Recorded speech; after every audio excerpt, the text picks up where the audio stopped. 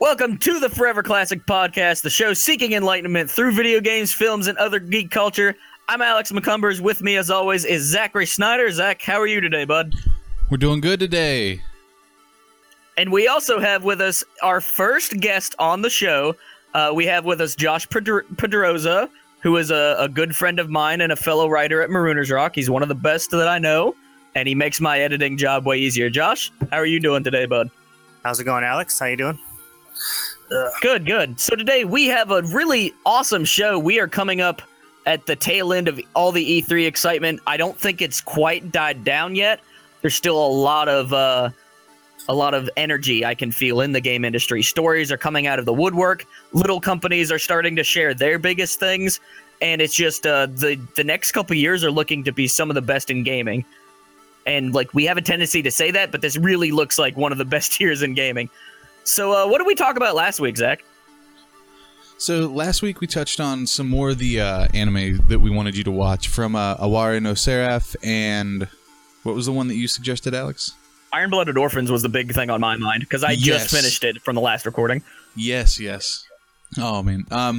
But we also talked a little bit about Monster Hunter Double Cross, their announcement and how it's falling, and we touched base on a couple of little things pre-E3 at the end of last week's episode. Yeah, we had a lot of predictions and kind of what we were hoping for, and this week we're going to kind of see like how those hopes and predictions fell, if we were right, wrong, surprises. So if you are listening to us now for the first time, I do highly recommend jumping back to that pre-E3 discussion, because it'll be interesting to see that kind of dichotomy between before the show and after the show. Oh yeah, because we definitely hit some predictions home, and we missed a couple too, though. Yeah, even some of my like correct predictions had surprises like whittled in between them. Yeah, but hey, it was a good show nonetheless. And Josh was there. Yeah, I was there. I attended. I did get to attend the Xbox press conference, which was nice, but I didn't get into Sony's, unfortunately. But yeah. I mean, we ended up watching it live. There's this thing that I really like going to called the PlayStation Experience, where they basically just do a live stream in a theater. And you get to share that with like all the real hardcore Sony fans and all the real core, like your gaming crowd is at this event. So there was probably 50 of us in the local theater, and it was fun. They gave out a code for some free goodies, which had some DLC for Let It Die. I think they ended up giving us like $10 store credit is what it was last year. I've yet to see exactly what that dollar amount is, but there was also some DLC and credits for Paragon as well. And even Minecraft. So there were some cool things they just kind of sprinkled in saying, hey, thanks for joining. Oh, yeah. Actually, funny story, because we tried getting into the Sony press conference. We all waited in the standby line. We waited outside for a good maybe 2 to 3 hours and didn't get in. Got sunburned, but didn't get into the conference. Oh, the line was even outside. Yeah, it was outside. They had a standby line, so like, because Microsoft let theirs in. I mean, granted, I was invited to Xbox, but they did let their standby in line, but Sony didn't. And actually, someone else had tweeted out like, "Hey, Sony, Microsoft let their standby line in. What about you guys?" But but nope, they didn't budge. So after a while, everyone started leaving. So yeah. Wow, that's unfortunate. Yeah. What's the saddest for me is that you wasted all that time. Yeah, what? I'm sorry? It sucks that you wasted all that time. You could have been doing something else or like playing a game at the show or something. It's just exactly. Yeah, I was basically on vacation for the same time too, and we wanted to explore like Hollywood Boulevard that day, but they're like, oh no, let's try and get into Sony. And yeah, nope, didn't work. Yeah. So yeah, right away we just came back to our hotel and just watched the demo. Watched the conference. So right. Now the funny thing about that conference is a lot of the streams being handled. I think it was IGN doing all the mixing. I'm not for certain, but whatever was streaming to like the major Twitch channels, that stream had audio issues in the first 2 trailer reveals. Yep. Luckily, it was for DLC. Yeah. Yeah, I think GameSpot had we watched the GameSpot stream, and I couldn't hear it for a long time. Yeah. It was just really low. And it was really funny because my favorite thing about going to the PlayStation Experience is like hearing everybody's live reactions. Mm-hmm. For instance, when the pre-show came about and Undertale was announced coming physical for PS4 and Vita, as well as on the PSN, they were like, yeah, here's this really cool shiny box. I'm like, oh, that's cool. And then they're like, oh yeah, and we're bringing it to Vita too. And I was like, yes. And like everybody in the room just kind of like looked around. Yeah, the crowd wasn't that enthusiastic from what I was seeing at Sony. I was noticing a lot of just people just being like some claps because everyone else was clapping, but not like enthusiastic claps for a lot. There wasn't the hype guy that normally shows up to these things. Yeah, yeah. And I'm disappointed because there's always that one dude. Yeah, I'm disappointed too because I wanted to be, like in there. Because I love Sony. I'm a Sony guy, so I just would have been going crazy myself. Oh yeah, you would have been the hype guy. Yeah, exactly. But back to that audio thing, like it was great because there was no audio. The theater was dead silent, and everybody's like, And then at one point, somebody in front of me is like, "We should just make our own sound effects," and like. It was the best because people were mocking explosions. There was made up dialogue. At one point, there was a character drowning, and of course, I'm sitting in the middle going. Blah, blah, blah, blah. It was one of the best like live game industry experiences of my life, and last year was very similar. Like it was a lot of fun. Yeah, it was funny when I was in Microsoft's conference. Like, granted, so I'm not really a fan of the name Xbox One X. I think it's really silly. I don't like it. It's going to be hard to market. Yeah, and I was sitting next to people who were from Microsoft. Like they were working, I think, with like they help with the community at Microsoft. So like when I said Microsoft Xbox One X, I wanted to bust out laughing next to them, but I'm like, no, I'm going to keep it to myself. Just complete reserve. Yeah. It's like interesting name, but then I got your text message, Xbox One X, LOL. Like, that's great. You were sitting next to the community people, and here I am, like hilariously cracking up. Yeah, that's amazing. Yeah, like what was next? Is the PlayStation 4 station? Is that what we're getting next? That's kind of brilliant. The only thing that I find clever about the Xbox One X is the fact that if you take the first letter out of each of those, it spells Xbox. Yeah. So, and I was like, I don't know if that was intentional, but it's clever. Yeah. Yeah. I don't know what else. I mean, I would have been fine with Xbox One Scorpio instead, but yeah. Oh well. I would have too. Yeah. I mean, there was just so much going on, and it's not like it was as overwhelming as whenever even last year there was. It feels like more. Just big surprises. This year it was a bit more held back because I think they wanted to make sure that the things they're hyping up are coming to a point where people want to buy it. Like a lot of people will see Final Fantasy VII Remake and think, I really want that, but I'm not going to go ahead and pre-order it now because that pre-order is just going to sit there for 3 or 4 years. Yeah. So I think E3 is finally coming around to the point that everybody is getting to the general consensus of we need to be talking about stuff that's coming out soon. So the excitement can build and people can get it in their hands. And when the rubber meets when the rubber meets the road, so to speak, they shell out the cash and they actually make that purchase. Yep. Yeah, that's important. I actually, because I was reading a lot of criticism about Last of Us 2 not being at Sony, and I, for one, knew that wasn't going to happen. I knew they weren't going to show Last of Us 2 because it's Naughty Dog. They come out with the games when they want to. That's true. And I knew that because when we saw that first trailer at the PlayStation, what was it? The PlayStation Experience? I don't remember what that was called. It was the same presser that happened this year, but last year. Yeah. Mm-hmm. So yeah, when we saw that, it was great, but I knew from the start, like, we're still a couple of years from getting this game, so I was okay with not seeing anything. I actually would have been upset if we started seeing gameplay for it because I know Naughty Dog, they're perfectionists over there too. They would have. They're not going to rush this, so I wasn't mad about that, but some people were. So. To be honest, I kind of forgot about it. Yeah, and I'll get to that once we start breaking down like our favorite things that happened. But Zach, what was some of the highlights for you as somebody who was kind of watching things after they happened? Like, because you didn't watch any of the live streams, right? I got to watch Nintendo with you guys in the Discord, and I also got to watch what was the very first one? EA? EA. Yes, I watched EA. Those are the two that I got to watch live. Because right now we have an interesting setup for our discussions. We have Zach, who is watching it as mostly a consumer, somebody that's kind of a hobbyist when it comes to creating content, which mostly focuses on our podcast and your streaming. And then you have me, who does it as a journalist, and like I'm getting the press releases on top of everything that's going on. I'm usually watching stuff as they happen. And then we have Josh, who is also a journalist who was actually there. So I mean, we have a really interesting setup to really dive into some of this E3 stuff and get a good different perspectives on the event. Oh yeah, for sure. But from what I saw, I was really interested to see what they were going to do with Star Wars Battlefront 2. Because I got really hyped for the first one because I played an ungodly amount of hours of Star Wars Battlefront on the PlayStation 2. And then I was pretty disappointed by the new one that came out because I got it day one and I wasn't very happy with it. And I just never picked it back up.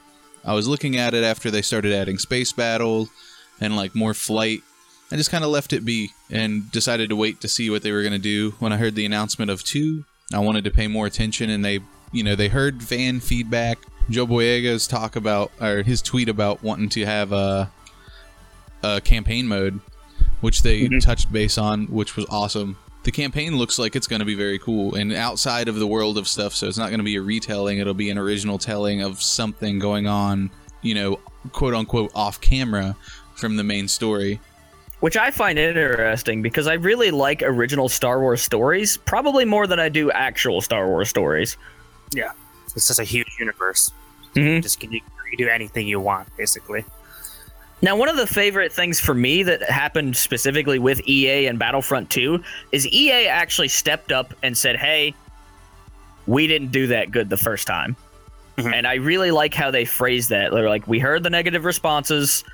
We understand. We really wanted to get into this community and actually make something that's like super worthwhile. Because at the end of the day, the first Star Wars Battlefront had some of the most gorgeous graphics that I had seen in a long time. Like, it was excellent. It was very faithful to the movies, very faithful to the Star Wars universe as a whole. And like, I always thought that while playing that game, yes, this is very bare bones, but this is the foundation for something awesome. And that's kind of what we're getting, I think, with Battlefront 2. Yep. Yeah, I can't dispute the graphics. It was great looking. Sounded great too. Oh yeah. I mean, that's a DICE. Any DICE game is going to sound fantastic. So, yeah. That's very true.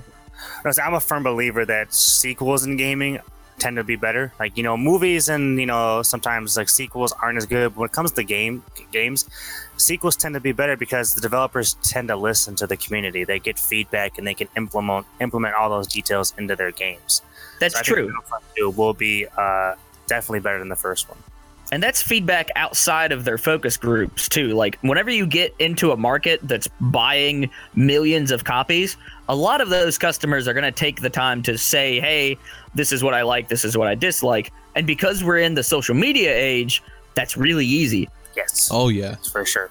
People or your community people, the people who are studying this data and the feedback, can look at all these Let's Plays, these live streams, there's just the tweets, any sort of Facebook comments. Like, there's a lot of information coming in, and it's really up to the developer to say, okay, let's take this information and kind of mold it and make it sort of fit our needs and their needs all at the same time.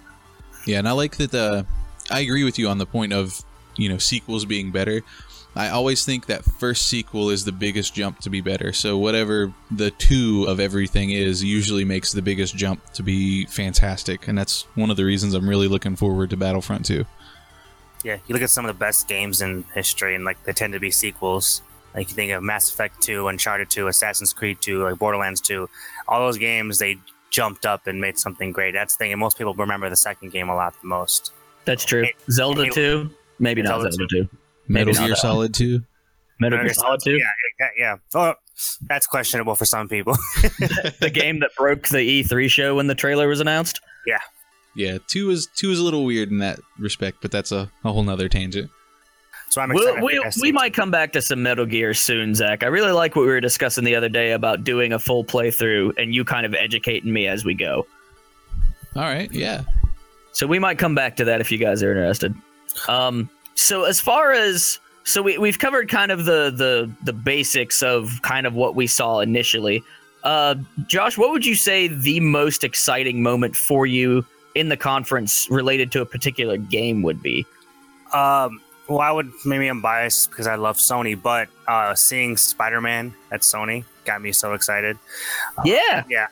First, Spider-Man's my favorite superhero. He always will be. So, and I knew we were getting a game from Insomniac, so like I'm excited for it. And I saw the demo, and I'm like, this is exactly what I want in a Spider-Man game. It looked fantastic. I want you to feel like Spider-Man, but I also want it to just be epic in scale. Like, and they have like these very Uncharted set pieces going on in the game, but it's also very Arkham inspired, I can tell. So like that's the game I want. I knew Marvel needs a good superhero game because DC got the Arkham games. Now Marvel may have Spider-Man, so I'm very excited for that. Seeing that brought my childhood out, basically. It's cool that a lot of these licenses and intellectual properties are being passed to studios that really are going to make the most out of them. Mm-hmm. So I think that Insomniac was kind of a perfect fit for Spider-Man. Yes, the safe route would have been Rocksteady, obviously. Yeah, of course. But it's cool what Insomniac does with character-centric games. Like, a lot of their games focus on a single character or a pair of characters, and they kind of expand everything based on that character's, like, moveset. Yeah. And it's kind of a theme of their games. Like, there can be silly but awesome at the exact same time. Like a Sunset Overdrive and Ratchet and Clank. Like, silly, but at the same time awesome, and you're having a blast. And that's what Spider-Man is. He's one-liners, and he's got awesome action at the same time. So I think Insomniac's tone really fits Spider-Man, bro. I think this could very well be the best portrayal of Spider-Man outside of the comics that we've ever seen. Yeah. I just want to see some old TV memes in this game. Oh yeah. It's very. I was cool if they had like a 60s Spider-Man skin in there. I really hope there's plenty of costumes, because whenever I played the classic Spider-Man game on PS1 that was fairly well received, it had, I think, 16 or 17 like awesome deep costumes, stuff from the comics I had no idea of. I didn't know who Spider-Man 2099 was. Oh no, there's so many different ones. Yeah, I tell you what though, he's cool as hell. Yeah. I want to see a black suit Spider-Man in there, because I love the black suit Spider-Man. It's like one of my favorite storylines. So I just hope it's not a pre-order bonus. We need to get out of that. Yeah, I'm tired of it. Mm-hmm. Very. But yeah, that was definitely my favorite aspect of all the conferences. Just 'cause it got me so excited. So now, did you get to see the booth for the Spider-Man area? Because I know the booth was pretty impressive. Yes, I didn't get to go, and I didn't get to. I didn't get to go into the live demo. My friend did, and he said it's basically the exact same demo, just a little different when they're playing it live. But the setup was awesome. It had Spider-Man. It had this thing of Spider-Man set up on a helicopter, and he's like trying to bring it down, and it was just really an awesome setup. Most of Sony's actual booth, their setup wasn't fantastic. The Days Gone had a really cool setup to it, as well as Detroit Become Human had really cool setup. But yeah, that's one of my favorite things about E3 is seeing the set design, which is interesting probably for you, Zach, since you've got the acting background. Oh yeah, Nintendo had a very just awesome setup too. I loved just the energy in the room was great when you're at Nintendo. So. Nintendo had a pretty solid conference, and just being at E3, they had a really good presence, I feel. Mm-hmm. I'd probably say they had the best press conference, I would say, in terms of just games, surprises. It was dense. Yeah, it was really dense. Yeah. I really liked the Nintendo stream on our side, getting to see it. They were really calm, casual about it, but it was just, everything was exciting because it didn't give you time to settle back down from something before they gave you something else to get excited about. And of course, that's all pre-recorded and cut specifically for that, but I mean, I always like the Nintendo Direct videos. I kind of miss when they had multiple ones, though, because I feel like a couple years ago they had one or two. There was multiple videos. Maybe they're just blending together. But either way, Nintendo had some really good announcements, and that'll definitely be one of the things I bring up here shortly. Zach, what was your favorite, drop-dead moment of E3? My favorite drop-dead moment? Or, game you're looking most forward to, or just what's the central point of your excitement right now? The central point of my excitement is probably one of the central points of yours as well, and it's going to be the Monster Hunter World announcement. And yes, all we've been researching Monster Hunter World for since we heard it, but I touched base with you saying that I thought it was going to be some sort of like mobile companion something released because they had just copyrighted it like the day before E3, like put it in and got wind of it in the media. Oh, I didn't even hear about that. Like, I just saw it happen as a complete surprise. There was rumors a while back that there was a PS4 Monster Hunter being announced, and there was people in the Monster Hunter International Guild that I'm a part of on Facebook, and there were several people that were saying, hey, you guys are going to drop dead. Like, this is going to be something specifically for you guys. We're not going to say what it is, but you're going to want to pay attention on the next couple days. Yeah, the Monster And it was huge. Mm-hmm. It was definitely a huge reaction. I loved your reaction too when you freaked out about it too, Alex. I was at the PlayStation Experience. We was watching this event. The audio had just cut back, and the character walks in between the vines, and he's got the iconic sword from the cover art of the first release. And I'm like, oh my god, it's Monster Hunter. I'm like, holy shit, this is happening. And I'm feeling the tingles in my body now. Like, that was a huge moment for me. And there around me, like, we had some friends who kind of played Monster Hunter, but like, I've been with this franchise since I found it in a convenience store for like $15 on the PS2. Like, I have always been attached to this franchise.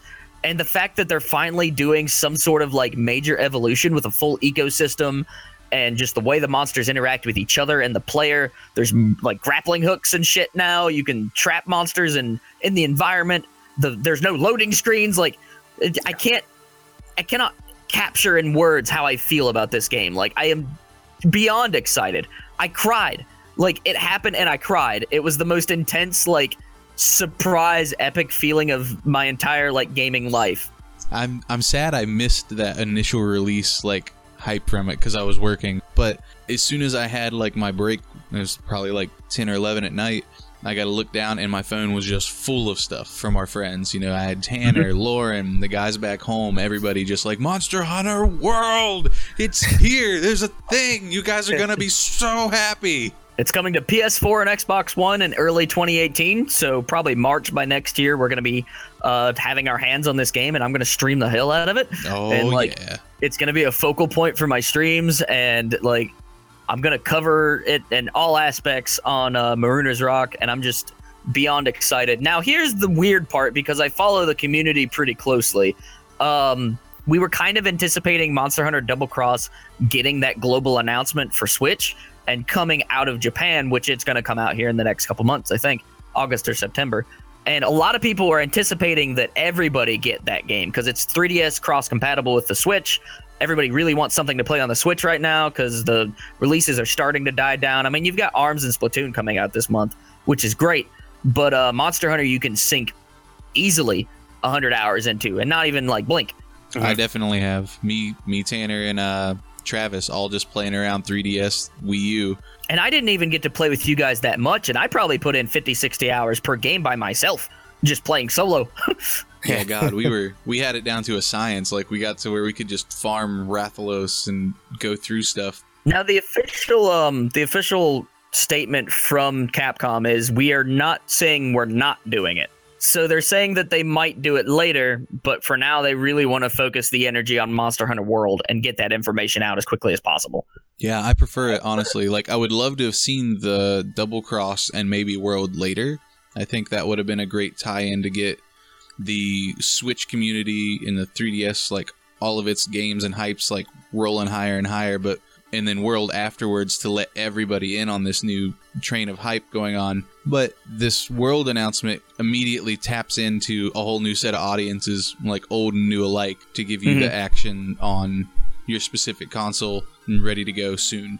Now, I am under the impression, and we can say it here, I think we're going to get Monster Hunter Double Cross by the end of the year globally.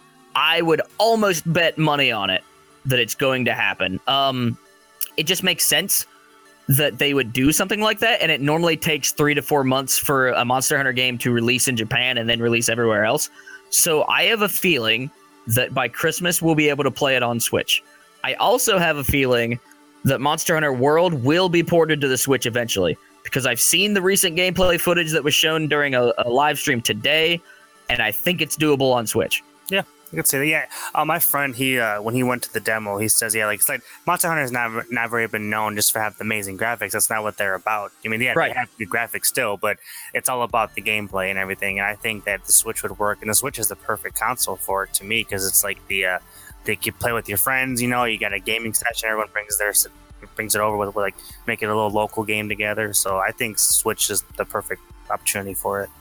I really hope it does eventually come to Switch. But at the end of the day, we're going to get Monster Hunter on Switch. It's going to happen. Yeah.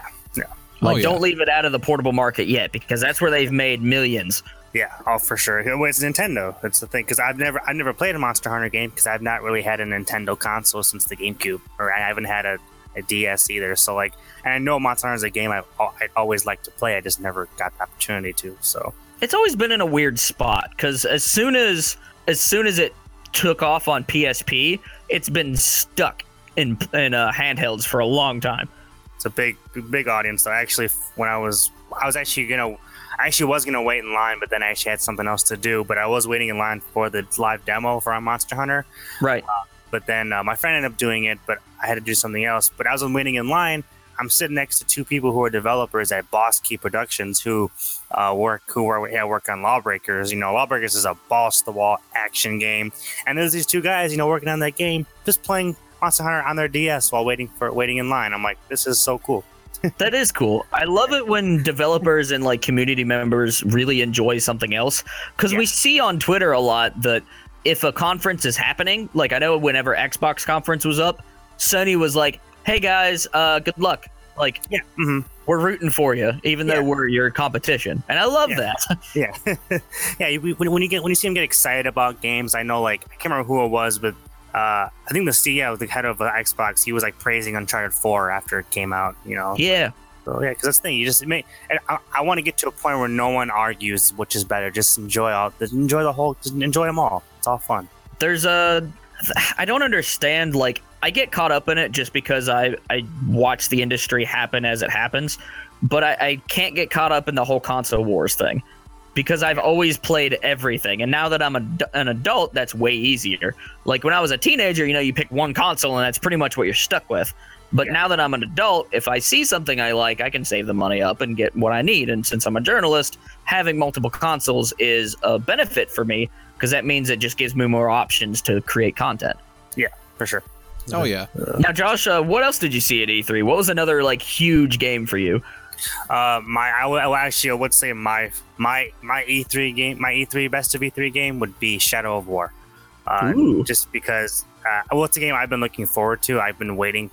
I knew Shadow of Mordor was a game that, as much as I loved it, I knew there was still more that needed to be had in that game. And I saw the potential, and it looks like that potential is being brought out in the Shadow of War. Everything we've seen, and when I got to see a demo at the Coliseum. They had Coliseum shows, panels going on, you know, outside of the big show floor, and they had Troy Baker and I believe another guy from Monolith. I believe his name is Michael DePlatter. He's from Monolith as well.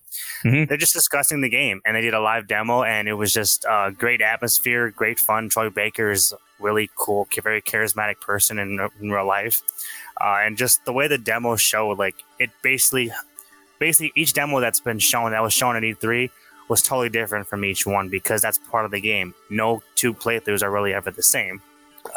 So I'm definitely excited about that. It looks epic in scale, but just the Nemesis system looks so diverse. And like I said, like my playthrough will be different from my friend's playthrough. So it was one funny thing that happened was Talion, the main character, who's voiced by Troy Baker, he just makes some badass epic line in the demo. And then Troy Baker looks down and back at the audience with this cheesy smile, but like, that was me. That's excellent. Yeah, but it looks good. And the cool thing, my best surprise I had at the end of that was because the guy playing the demo, he actually died. He didn't beat the final boss in the siege. And I guess what happens is when you die in the middle of a siege, like you don't get to replay the siege again. Well, you can later on, but the time moves forward. So people the siege, like people that didn't get defeated, they level up, they get stronger. Now you gotta build an even bigger army to defeat them. I really like the Nemesis system and concept. I can't say I've played it because I never picked up Shadow of War. I might now because, Shadow of War looks excellent. Yes. But it's a fun game. Yeah. It came out of left field too, because everybody saw it and we're like, oh, that looks cool. It's a Lord of the Rings Assassin's Creed action style game with this neat little system attached to it. And then it came out and people were like, holy crap, this is great. Yeah.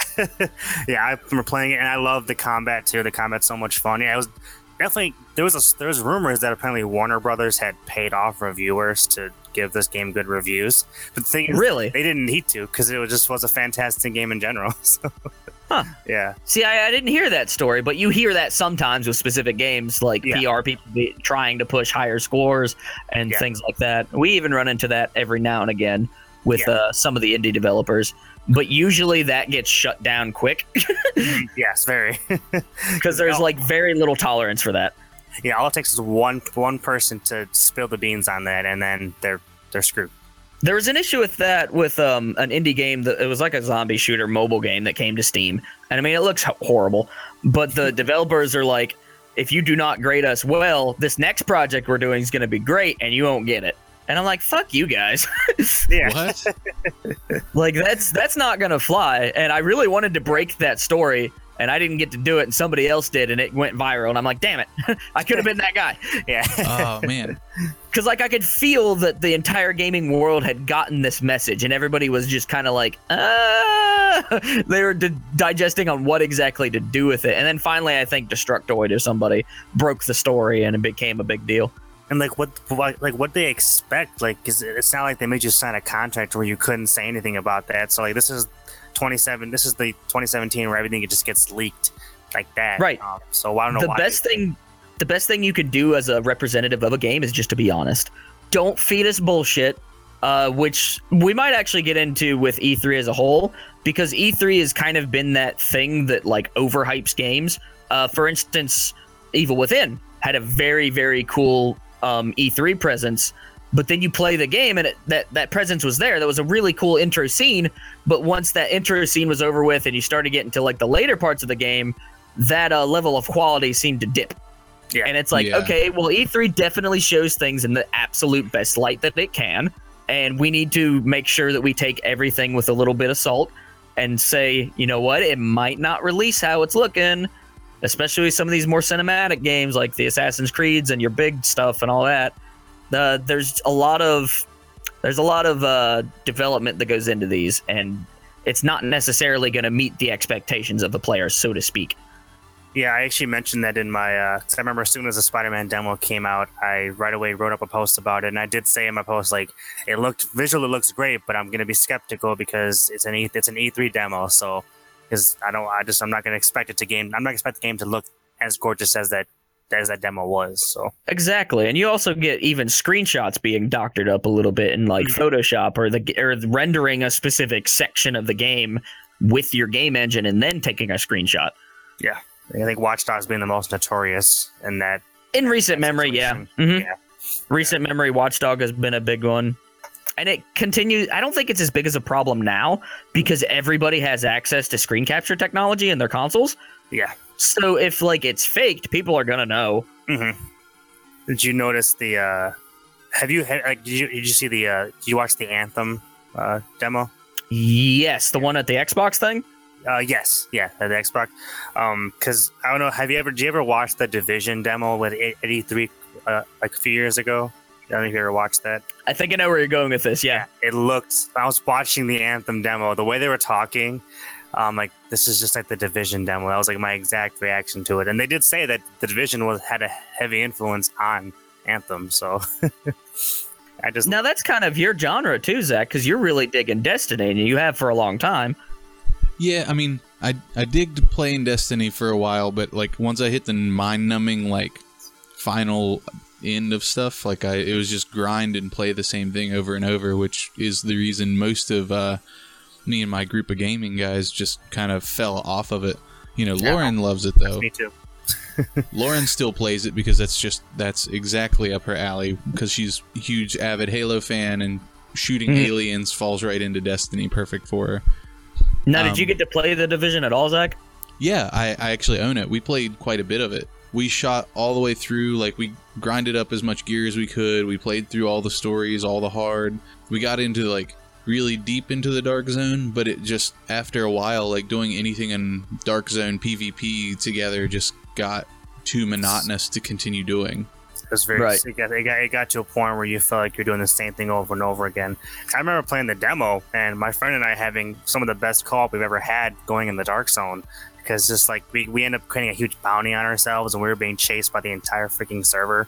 So that was a good time. But like you said, it just got grindy. Same with Destiny. But I'm wondering if that's what Anthem is trying to basically take the potential of both those games, and that's what Anthem's going to be.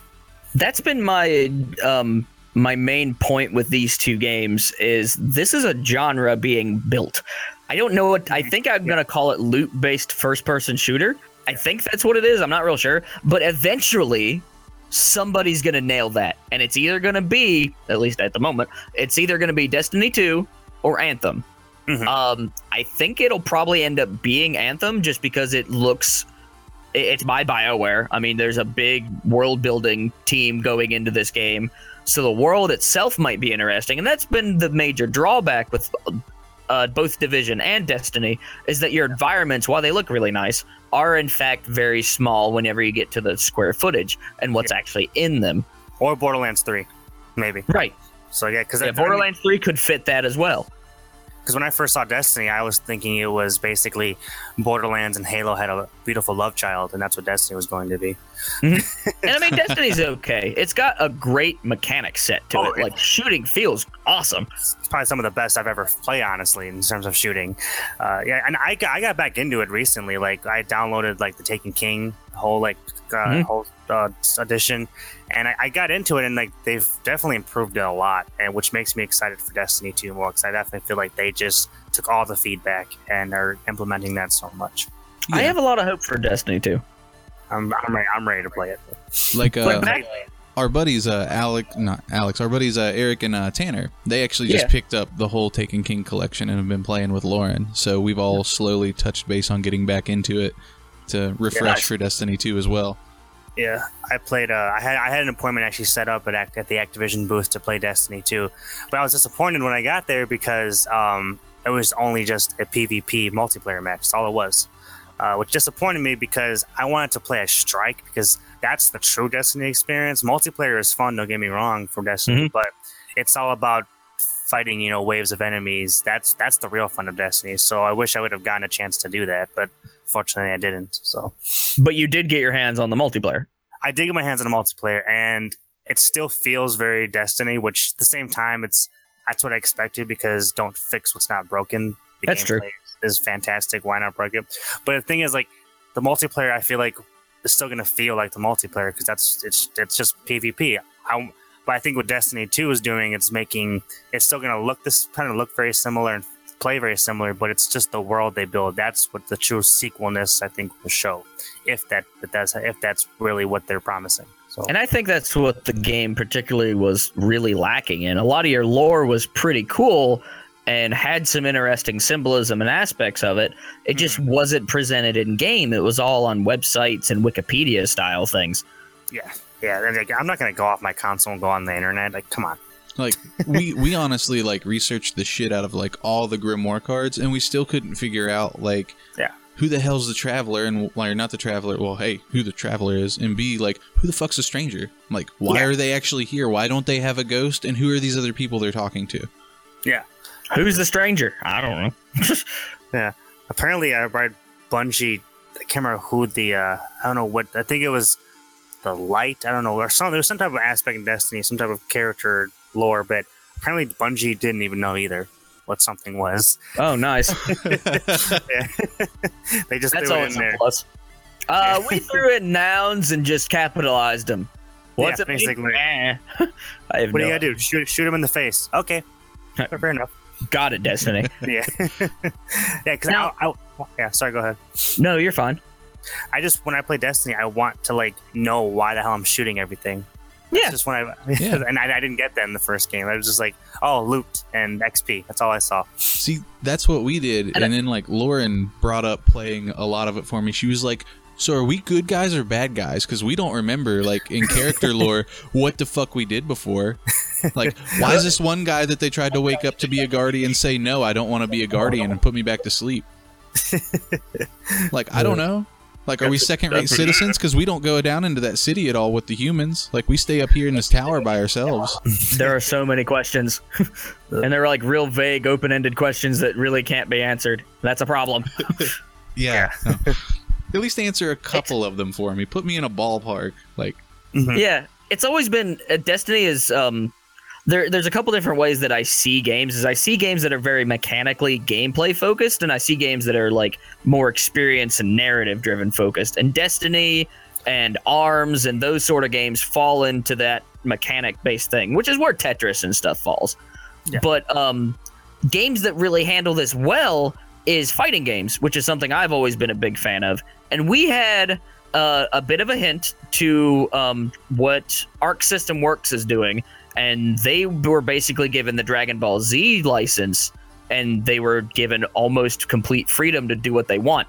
Now, what happened was Dragon Ball Fighter Z, and it is the most awesome-looking fighting game I've seen in a long time. It's my friend probably said and I agree with it. He said it's the best game he played. Actually, I think it's a play Shadow of War, but I did play Dragon Ball Fighter Z, and it was fantastic. And I don't even like fighting games, and that was fantastic. This is the game like that Dragon Ball Z fans have really kind of envisioned for years. Mm-hmm. Now, what makes it so special? Because I haven't got to see anything on Dragon Ball Z Fighter, but I've seen tons and tons of like Budokai like fighting style fighting game. It's back to basics, basically. It's not doing, because the 3D fighting, that doesn't work. As much as you want it to work, it doesn't. No one likes that.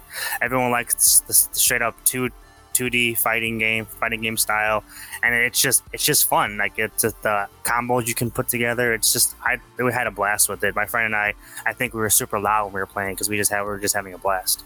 I feel like most people were in that mode of it's a very exciting, well presented Dragon Ball Z experience. Now, Zach, are you familiar with Guilty Gear and BlazBlue? Yes, because Tanner played both of those extensively, and I think he lent me BlazBlue to stream at some point. It's that team. Okay. So imagine really crisp 2D animation that actually has blended in 3D models and characters and stuff. Yeah. It's very similar to the art style of the most recent Guilty Gear game, which is called Zerd XRD. I don't know. It's the newest one. It looks like that, but it's got really sharp lines, really sharp visuals. As far as like characters, we've only seen Frieza, Majin Buu, Cell, Teen Gohan, Vegeta, and Goku. Yeah, it was a small roster. I don't know if that's the final It's roster. a 3v3 fighter, too. I don't... Yeah. Now, Josh, do you know if you can play 1v1 or 2v2? Or is it stuck at 3v3? I do not know. We only got to play 3v3, but I hope you could do one-on-one. That would make sense. Yeah. Because while I always have enjoyed like Marvel vs. Capcom's fighting style with the 3v3 swap in, swap out, you can bring them in for temporary attacks, you can straight up switch characters, but I am also a big fan of the one-on-one Street Fighter situation. Yeah. And considering BlazBlue and Guilty Gear have always been kind of crammed full of modes, I kind of anticipate that to be available, but I'm not certain. I feel like it's almost like you should have it basically in a fighting game at this day and age, so we'll see. And it's also interesting that Dragon Ball Super is reaching its peak in popularity right now. Like, some crazy stuff is happening in the show. I'm caught up. Zach is caught up. Are you caught up? I'm not. No. I'm not. Okay, well, Dragon Ball Super is insane. There's a giant tournament coming up soon. It's bringing back characters that we didn't think were ever going to be useful again.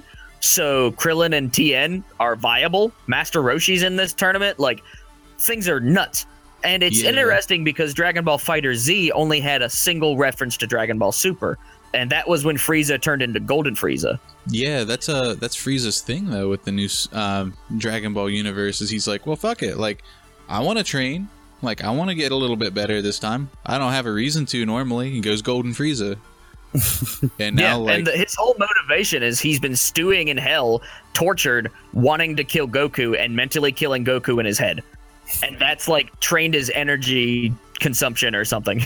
Yeah, and that brought him up to a higher level of golden too, because he was golden before they sent him to hell this last time. Oh, right, yeah. But either way, that's the only Dragon Ball Super reference in this game so far, and I'll be interested to see like if they take things from Dragon Ball Super. Fuck it, bring GT in.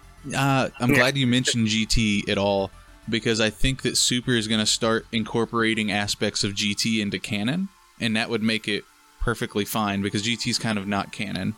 Right, it's been axed. But Bulma and Vegeta just had a daughter. Yep. So there's one connection in, and the crazy Saiyan girl from Universe 6, I think it is, that turned into basically the fucking female Broly. Yeah, so they basically made an homage to those movies without tying in Broly.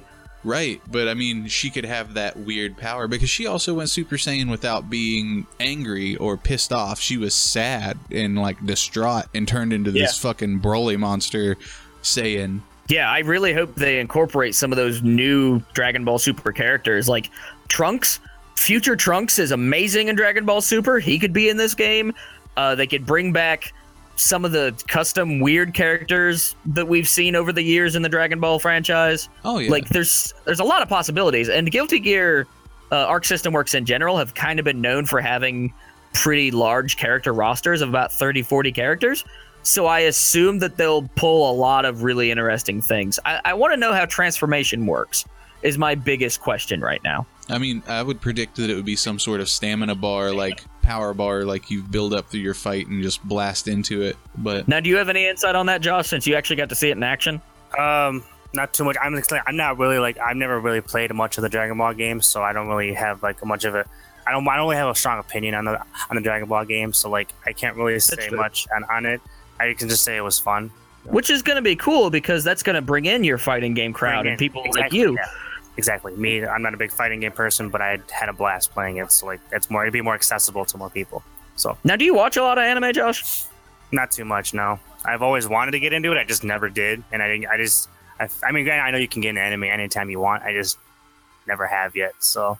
Yeah. I know we've done a couple discussions on a couple series here just because me and Zach watch a lot of Crunchyroll, so we're normally watching things that are new, things that are exciting in Japan. What I do want to get into is I've told it's fantastic is One Man Punch. One Punch Man. Yeah. One Punch Man. One Punch Man is excellent. Currently the season's like 12 episodes long or 13. So it's a good like one-off sit down, watch it. You'll have fun. It's amazing animation. Yeah, and the manga of that is still going, so there's definitely going to be probably a season 2 with as much reception as it received. Mm-hmm. Oh, for sure. They actually made an official announcement, I think, a couple months back that, it's happening. Oh, speaking on official announcements, Alex, they just officially announced season 3 of Attack on Titan as well. Yeah, and it's coming early, like 2018 or mid-2018, yeah?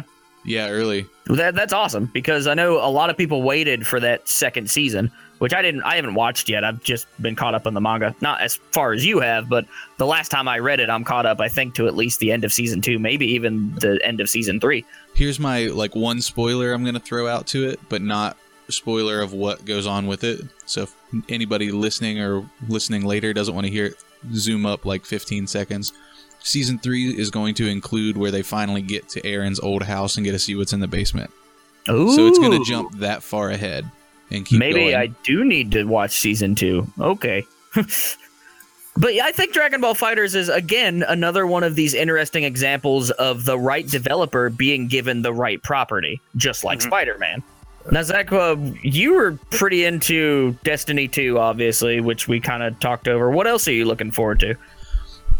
With Destiny, one of the big things that I saw as a drawback in the first one, aside from its like scattered lore, was its play wasn't so much of a great story of like why am I doing this in the moment and going forward. Like they had a brief like motivation, like, you know, we got to stop this or they're gonna kill these people. Okay, yeah, cool, let's do it. But with like the new trailers and some of the gameplay, you get to see the seamless shift from cinematic into play. Well, almost seamless.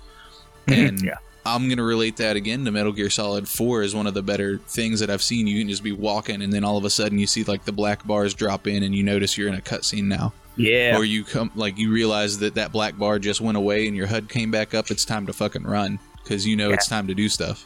And I like seeing that in the Destiny.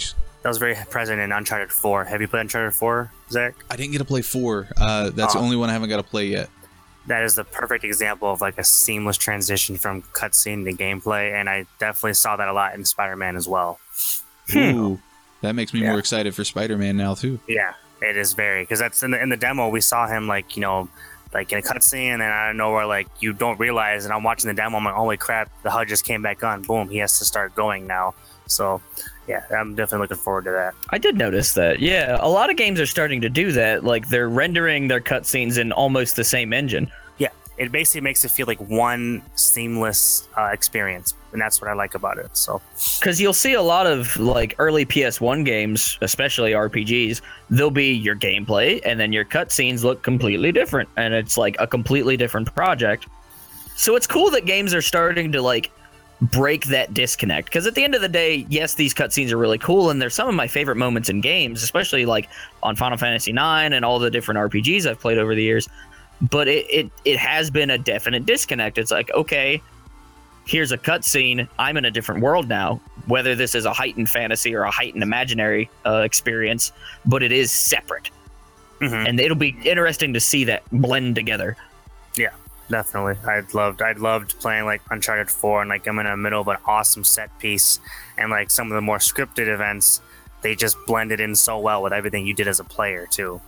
So yeah. Now, something that I'm not really a big fan of, that's been a trend for a couple different games, and it kind of has brought back the adventure genre, is the fact that some of these cutscenes are in fact playable now. I call them interactive films, is the only real word that I have for it, but they're essentially, it's games with a lot of quick time events. And one of the biggest projects we've seen helming this at the moment is Detroit Become Human, which is something you had listed that you wanted to bring up, Zach. Yeah, just from the way the game looked in the trailers, I got really excited about seeing this like seamless flow that I've gotten used to from, you know, like Telltale games. Like it gives you the like countdown timer of this is how long you've got to make your choice while you're going through stuff in the action to keep it with this nice flow of story before it makes a choice for you, and it continues on the story anyway. And with the Detroit Become Human, everything looks really sleek. Like your picks, like you can, I don't know how to explain it really well, except for it looks like it's going to flow nice, smooth from your choice without missing any kind of beat or like resetting up the scene. In like Heavy Rain, I loved Heavy Rain, but some of it got a little jarry depending on your choice in the situation. Like, That's true. Nothing too crazy, but it was enough that I didn't favor like those specific instances because of it. But this one looks like it's just going to be really seamless without like changing the tone 100%, just choice to choice. Now, personally, I don't get into this style of gameplay very much, because at the end of the day, I'm always like, oh, I just want to like, I want to be involved. I want to actually do what's happening, right? But even Until Dawn, which is another good example of this genre, I thought was kind of fun. Like, just sitting down for a weekend or an evening or a couple evenings in a row with like a couple people on the couch, and you're like engaged in this experience and everybody's trying to make decisions at once, and we kind of come to a consensus. That's a lot of fun. Yeah. Oh yeah. The one thing I'm worried about though for Detroit, and I believe it looks fantastic, and it looks like it might have. I love the setting. It's very like Blade Runner-ish, I feel like. In terms of like, yeah. One of the things is what's the game? Got some cyberpunk. Yeah, and Deus Ex I was thinking of too. Deus Ex. Yeah, but the one thing I'm worried about though is the main actor playing the main character, because I've only seen this dude. My parents watch Grey's Anatomy, and I don't think he's that good of an actor. And it's his own face. It's his own facial animations too. So, and I'm worried about that because I don't think he's that good of an actor. But you know, I could be wrong. It could just be something different. He could surprise us. Yeah. There's another game too, and the title is escaping me, but it's an interactive experience where your player, and it might be Detroit Become Human actually, where your players sitting on the couch at home can join a room on their cell phones and help vote on decisions. Oh. And I don't know if it's this, but it might be. I haven't heard about that. No, I haven't either. I want to hear more about that. Whatever you're talking about, Alex. Yeah. Yeah, it was in either the Xbox one or it might have been in the Xbox stream actually, but it was a very player-driven choice. It was awesome to stream because then you have people in the stream making decisions and helping you out. So I don't know, like it looked like an interesting concept because that's what people do. Like you rent this game, or the price should be low enough to. I don't think it should be a full $60 game. Yeah, no. But it's one of those things you just pick up and enjoy with people around you. It can be fun by yourself, but the most fun I've ever had with any sort of choice-driven narrative game has been with somebody else sitting either in the co-pilot seat or like a family hanging out on the couch, kind of like a movie. Like, let's all get together and watch a movie and interact with each other while it's happening. Makes a good date night. Yeah, it makes a perfect date night. Make choices together. So my friends Tyler and Becca, who Zach knows because we went to school together, that's one of their regular date nights is they'll play some of these narrative-based games. They really enjoyed going to different options of Until Dawn and trying to like keep people alive or killing off characters they hated. Like, yeah, they really enjoyed it. I'm excited to see what Telltale does next because, like, one thing I'm just waiting for them just to, like, I actually met a guy from Telltale when I was waiting at the standby line, and he couldn't really give me any more information, but, like, 'cause I asked him, like, are we getting Borderlands Season 2, please? Because that's the best thing you guys have done. And the guy looked at me, he's like, I can't answer any of those questions. I'm like, all right, fair enough. Good point. I want a Borderlands Season 2. That was really good. I think it's the best one they've done, probably. That's what everybody says. I really wish that whatever engine Telltale is working on, I wish they would scrap it and upgrade it because I'm tired of it. Yes. It looks so dated. The models just kind of look awkward. The guys who are making Life is Strange now, the new team for the sequel, they might be onto something because they shared what sort of technology they're using, and it looks like an evolved form of what Telltale has been using. Yeah. So I don't know. Maybe they can sell that to Telltale, or Telltale can take what they're doing and kind of build off of it to make something that's a little more modern. Because I used to think that the Telltale games, like, I thought maybe it looks like that because there's so many different shifts in story based, and there's so many decisions you can make. But then I'm playing a game like Witcher 3, which is a full AAA title game that has more choices in it than a Telltale game. Right. So, and it's gorgeous. So there's no excuse anymore for me. Until Dawn, another one example. Fantastic looking game, and it has many choices. So Telltale needs to basically get a better engine, and they don't have excuses anymore. And right now, the problem with Telltale is they're paying the bills with all these license acquisitions. Because they're doing Guardians of the Galaxy. They did Batman. They did Minecraft. Like, that's going to feed their team. But we really need them to step up their game. Otherwise, they're going to fade into obscurity. And all your major fans are going to be lost. It's those licenses that sell those games, too. Because, like, they could just come out with their own original story. But it's those licensed stories that everyone's like, oh, yes. Like, Batman. I want to play some Batman and everything. Yeah. Oh, I like Batman. Oh, I like Rocket Raccoon. Yeah. Game of Thrones was another. That was another one. Mm-hmm. It was okay. It was. I think in terms of the narrative and how your decisions matter, that's probably the best one they've done. I definitely feel like, because my friend, we had two completely different endings when we played that, so that was a fun time. But it was definitely disappointing of all of them, I would say. But yeah, well, one of the things too is like 7 Days to Die, when they came to their console side. Fun Pimps partnered with Telltale, so Telltale's doing that zombie crafting horde survival game as well. Yeah, they did the publishing for that, I believe. Mm-hmm. Yeah. So they put some of the funding into it, but that was honestly a really poor port, and it was kind of a stain on their resume for the longest time. I mean, people still play it and enjoy it. I know plenty of people who are playing it, and I'm just like, no, please. Just pick up PC games. There's like a billion of these that are way better. Yeah, I mean, honestly, I'm still in the camp of playing it, but it's because the PC port or the PC version of it's got so much random shit in it now that it just it's actually been supported and updated and all that. Another interactive game that I would call an interactive story because there is still gameplay to be had is the Call of Cthulhu that I got to see a demo of. Oh, how was that? It was it's interesting. It's from Cyanide, and like it's basically like an interactive RPG, I would say. Like I said, you don't like all your skills you have in the game are detective based. There's no you're not a fighter, you're not fighting off these monsters. You have to hide from them or you're dead. And which makes sense given the story it's based off of. Exactly. Yeah, they're very Lovecraftian. And it's cool because over the game you develop phobias. Actually, you develop phobias. And in the demo we saw, and again, I don't know how diverse these phobias will become in the actual game, but they jump forward in time in the game, and he had developed claustrophobia. And it depends on just all the actions, all the stuff that you do, all the stuff that you find has an impact on your character. You can either go insane, so you need information, but too much will make you lose your sense of reality in the game, which is pretty interesting. That's cool. Yeah, but in the a lot of claustrophobia Cthulhu-based games have played with this insanity aspect, so it'll be cool to see how this turns out. Yeah, Bloodborne did that too. I love the playing with psychological aspects in games. It's interactive. Yeah, you get the, especially when you talking about the Call of Cthulhu coming up. That sounds really good. Like you having all the diversity and just depending on your choices. Some of the tabletops we played, I played this one called Dead Rain, where as you went through, like depending on how you played on your own story, your own way, you could develop, having like a super syndrome because you always jumped into the fight to save your friends. Now, like, unless you're doing that, like, you'll take penalties or you'll get buffs or, you got scared of one type of zombie because of a traumatic experience. Now, every time you see it, you have to make sure that, you either pass this will save or flee in terror or just freeze or pass out. And then that's more shit on your plate.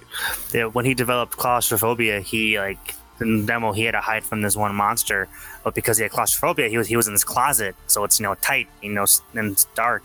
And I guess in the game you can hear his heartbeat going, and it gets faster and faster. And the longer he stays in there, he'll have a heart attack. So shit! Yeah, so he had to find a way to only be in there for a little bit and find somewhere else because he couldn't handle being in that closet for so long.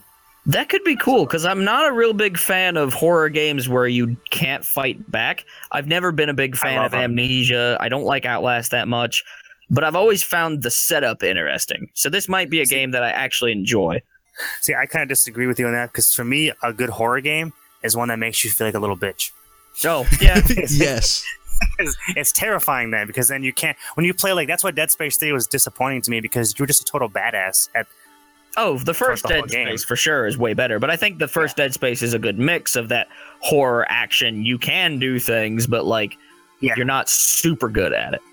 Yeah, Resident Evil 7 did it the best here recently. Yes, yeah. So I definitely feel like if you can't fight back, that makes it legitimately terrifying. Look at Alien Isolation. The xenomorph can kill you instantly, so that you have to avoid the xenomorph. So, which makes sense because it's a freaking xenomorph. So, yeah. Which I find it gets old a little bit quick, because I would always run up and try to figure out what the xenomorph was doing, and I'd be caught by surprise or whatever, and then you just start over. So it's just a big waste of time. Yeah, I'm more into atmospheric symbolism fear, which is really popular in Silent Hill, and Evil Within had it pretty well. But definitely Call of Cthulhu, I think you might be interested, because it takes that aspect that you may not like, but adding the whole RPG system inside of it too, and how you develop phobia. So it makes you understand why your character is not doing something. So and I think it's definitely interesting. This is what's interesting to me, Josh, is because you get to see some of these smaller releases that may have flown under the radar for a lot of us. Vampire, another one that I wrote up about. Yeah, you got to play Vampire. Is it Vampire?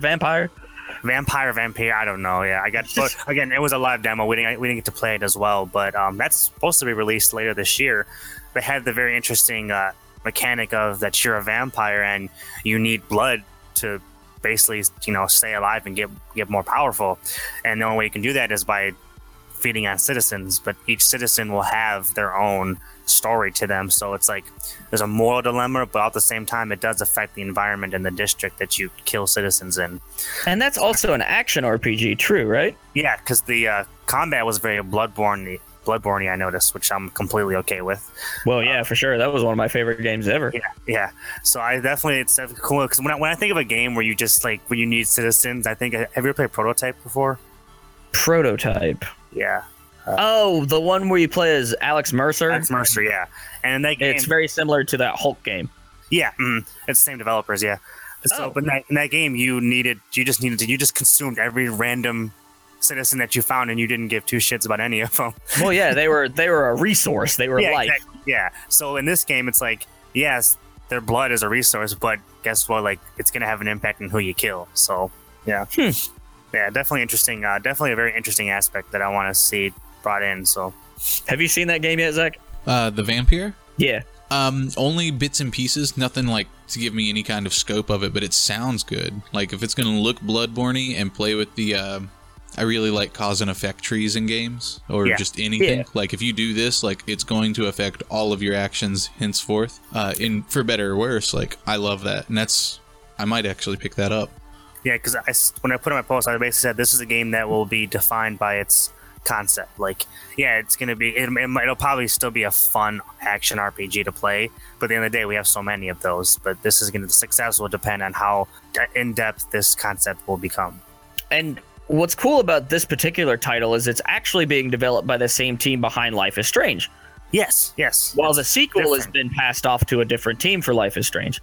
Mm-hmm. Yeah. So this is, in fact, a team that's very used to narrative, and they're actually getting more into narrative gameplay, which could be really, really cool. Yeah. And Life is Strange was a game that definitely felt like your choices did have an effect. Like, you really felt the weight of each choice. That's what I hear. Yeah. Once again, a game that I didn't play because it's one of those. Yeah. I would probably say it's one of the better like interactive stories to play is Life is Strange. I think I have the first episode on Steam. I might actually load it up sometime soon. It's free on PlayStation right now. Yeah. So the whole thing? Yeah, the whole thing. Yeah. Oh. So, yeah. So you might as well get it. That's true. Yeah. Now, as far as things that could have slipped under the radar, this one almost did for me, and I would have been so upset if it had, because we had the Nintendo Direct. It was a 20-minute, 25-minute thing, and it was very short. They said, hey, Metroid Prime 4 is a thing. We're making it. Cool. I was like, yes, more Metroid. I need that in my life. And then they go into the treehouse, and I'm like, I hate these treehouse motherfuckers. Like, they never know what's going on. It's always super awkward. It's always really scripted. And then, like, they sit down with Reggie Fils-Aimé after a demo of Odyssey, I think. And he's like, oh, yeah, and I have a surprise for you guys. And I'm like, go on. And he's like, this is a new 2D Metroid game. And I'm like, uh-huh. It turns out Nintendo is remaking the Game Boy game, The Return of Samus, on the 3DS, and they're calling it Samus Returns. Two Metroid games announced in the same show? Like, what is going on in this world? Yeah. But the biggest interest for me is that we've already technically played a remake of Metroid 2 on the Game Boy, because there was the excellent fan remake, Another Metroid 2 Remake. And it's one of my favorite Metroid games, hands down. It's made wonderfully. Like, it's really tight. It seems like the logical progression of how that game would be remade. So once this comes out in September, Samus Returns, I want to compare the two. Like, I want to sit down with... I know some of the developers of AM2R on Twitter. I've talked to them pretty extensively. I want to bring them on and sit them down because they're big fans. They're pumped for this game, even though they had the big issue with the DMC takedown. And I want to sit them down and just compare, like, these are two interpretations of a game that was a big deal back on the original Game Boy. I've never been a Metroid guy. Never been a Metroid guy, so I can't say much on that. Cool. Now, Zach, you like Castlevania, though, right? Yeah, oh yeah. I've only played a couple, and I've only played Symphony of the Night, like, extensively, but I'm always a really big fan of the whole series as a whole. You would really like the Game Boy Advance Metroid 2Ds, I think. The two Fusion and then the remake of the first one. You would really like Zero Mission. And those are two I'd recommend for you as well, Josh, because they're a good starting point. Maybe not Fusion, because it's technically the last game in the story, quote unquote. But the first game, Metroid Zero Mission, is an excellent remake. You get everything you need to know about Metroid in the really sharp sprite style of the GBA. The only thing that's a little lacking is the music, but I never found a problem with it.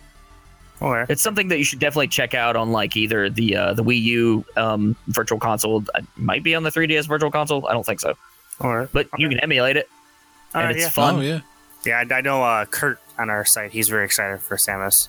Yeah, and he's not a big Metroid fan either. Like, I flip shit.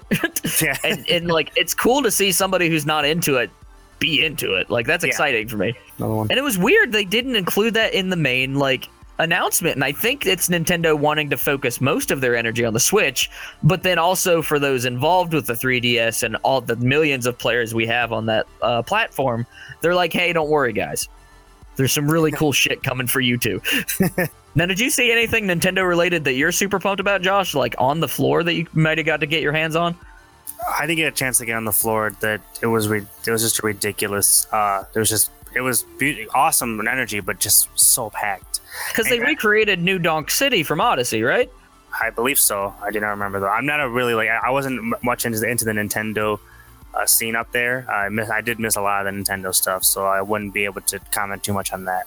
Now, did you get your hands on Mario plus Rabbids? No. Oh my god, that line was ridiculous. I wanted. Yes, the whole everything in Ubisoft was just ridiculously long. What an absurd concept! Yeah, it's so absurd that it works. That could work, basically. Yeah, it's weird. It almost frustrates me. Like, why is this awesome looking? Because it's one of those things that like we've known about it for a long time. Because the one journalist, Laura Kate Dale, she's been doing a lot of like leak related things, and she's like, oh yeah, Mario plus Rabbids RPG, it's like XCOM for kids, it's happening. And everybody's like, nah. You're funny, bro. You're funny. And then it slowly, like, the screenshots started coming out and the artwork, and we're like, is this for real? There's an Instagram account for Rabid Peach, and it's weird. It looks great. I don't understand. Speaking of Ubisoft is that whole, now we're getting an RPG Assassin's Creed. Yeah, Assassin's Creed looks good again. What the hell? Yeah, which I'm a little skeptical. I mean, this is why I'm looking at it. This is how my friend told me to look at it, because I love Assassin's Creed. I actually stopped playing though after once Unity came out. I heard it was disappointing. I played Syndicate, wasn't a fan, but I loved Assassin's Creed growing up. Like that was my series. So now this is an RPG, and I'm a big RPG person myself. Now that's developed as a gamer. I'm like wondering, does it work for Assassin's Creed? Now just maybe have to play it not knowing it's an Assassin's Creed game, just playing it as an Egyptian RPG. That's why I'm looking at it, basically. There's a really interesting history loop going on right now with Assassin's Creed being a focal point. Assassin's Creed comes out, and there's 2 or 3 games, and it was really influential. We started seeing hub points and world maps that had a bunch of little things to do here and there. Mm-hmm. We saw towers where you could get more information. And that kind of inspired things like Horizon Zero Dawn, Shadow of Mordor, even Zelda has Assassin's Creed influences in it. And then we see Assassin's Creed Origins, which is the origins of the assassin, the guild or whatever, the Brotherhood. Yeah. And it looks like this game is taking influences from things that people have been influenced by and evolving. So it looks like there's elements of Horizon Zero Dawn, Zelda, the other game. Like it looks like things have come full circle. Ubisoft has inspired people and been inspired what those people have made and are now making something similar. It's weird. The one thing I'm skeptical about with Assassin's Creed Origins, like it is an RPG, which is I love that in games. I love leveling up. I love feeling like I need to get better. And I did notice this was very heavy in the Division. If the enemy is a few levels higher than you, you're screwed. And I don't like the way how big of a impact it has just by the level. And I noticed in the demo that it actually does exist. If you're like facing a enemy 4 levels higher than you, you're gonna get demolished. So they're just damage spongy, and that happened in the Division as well. So now, Zach, what are your thoughts on RPG balance? RPG balance or RPG balance in Assassin's Creed? Specifically with Assassin's Creed in mind. I'd be really interested to see what they're doing with it, like, because I don't know any of the skill set for it. Like, is your character naturally an assassin, or is your character like legit, I stumbled out of my house, Joe Schmo, level 1, like level 0, I'm gonna go become a level 1 adventurer today and have to build up from there. Because it doesn't like make sense, because you're an assassin, right? And in all games you just do a drop assassination, they're dead, boom. Well, in this game it's an RPG, and if you're an assassin and you can't kill that dude on the first jump because you didn't do enough damage, that you're a pretty shitty assassin. yeah, like I would hope it's not, okay, I stabbed this guy with my hidden blade and, I did 1 HP of damage, but, I pierced straight through him. Like, I don't want to see that, because if you get the drop assassination, I think that should be a kill. Like, done. Like, you should still have your sneak aspect, but then you should have it so, like, if your skill set and abilities that you can build in your RPG build around, like, all right, I know how to run faster and be more quiet while I'm doing it, like, if I bump an item, like, my character has a better chance of, maybe doing a reflexive grab of not shattering the bowl on the ground and setting it down and moving forward. Like, those kind of aspects to help improve upon the basic, like, okay, I can stab somebody and they'll die. Then that would be awesome. If it's going to be based around, okay, like, I can't fucking kill you with the sneak attack hidden blade, then I'm gonna start being a little more disappointed. It makes sense for if you're in a fight with a sword, having to get some skill up and do more damage with it, because even if you hit somebody with a super sharp sword and you're not doing it with the right technique, the right swing, the right gait to it, or applying the right pressure in it, like you might hit them and give them a cut, but you're not gonna hurt them. Yeah. But the stealth in games, though, I think because stealth in RPGs, to me, it never mixed well. Like, I've loved that stealth section in the action RPG. Said no one ever. Yeah. Why does Final Fantasy 15 have a stealth? Yeah, exactly. Boom. You said the exact same time. This shit makes no sense to me. And the next DLC is going to be all stealth stuff. Yeah, it's like, no, that was at not. At least you get an AK, I guess. Yeah. So yeah, because I think of stealth RPG-ness in games like Far Cry and Horizon and Tomb Raider. They're not, you don't level up and get better. You level up and get more skills, but you're still, everyone takes the same amount of damage as they normally would. So it definitely looks like this Assassin's Creed is super influenced by Horizon Zero Dawn, because at the end of the day, if you're skilled at Horizon Zero Dawn or some of these like main action RPGs, if you have the skill, you can kind of power through being under-leveled sometimes. And it's that balance that I always like. I really appreciate balance in the games where I can take the skills and the tools that I have, and I can creatively come up a way to get where I need to be. Kind of like Zelda Breath of the Wild. There's a lot of different ways to approach the environment, especially if you're in like a really high level area, quote unquote. You can be like, okay, well, I'm going to use my stasis thing to chuck a boulder at this guy, and that's going to do shit tons of damage. Yeah. That might get me by for this particular situation. Now, how does leveling up work in Zelda? Like, is it a big impact if you're facing an enemy field level is higher than you? The biggest thing in Zelda is having the armor stats, like your defense and your stamina bar increases and your hearts increase. That's it. Like, okay. Everything else is based on what you find. Your weapons have a certain damage number attached to them, and then the physics has this particular algorithm it uses to calculate damage. So it's a lot of it's an interesting mix of like systems. Okay, all right. And that's what I'm looking forward to in Origins. I'm hoping it's an interesting mix of systems instead of being that gating, I guess you could call, in RPGs. Like, I don't know exactly what you call it, but like the Monster Hunter part, like you are that person the whole time, but as you level your gear, quote unquote, you get stronger and better through the game, because like your gear gives you the better defense, better attack, and that's like the quote unquote leveling system for Monster Hunter. It's not attached to an arbitrary number that your character just has innately. Yeah, I would like to see something like that put into it too, because at that point in the world, like I think iron in Egypt may or may not have been a thing depending on their time. Maybe if they'd gotten my time and history lines are a little messed up because I don't remember exactly when like steel was first introduced or discovered, or maybe like an early discovery in the game.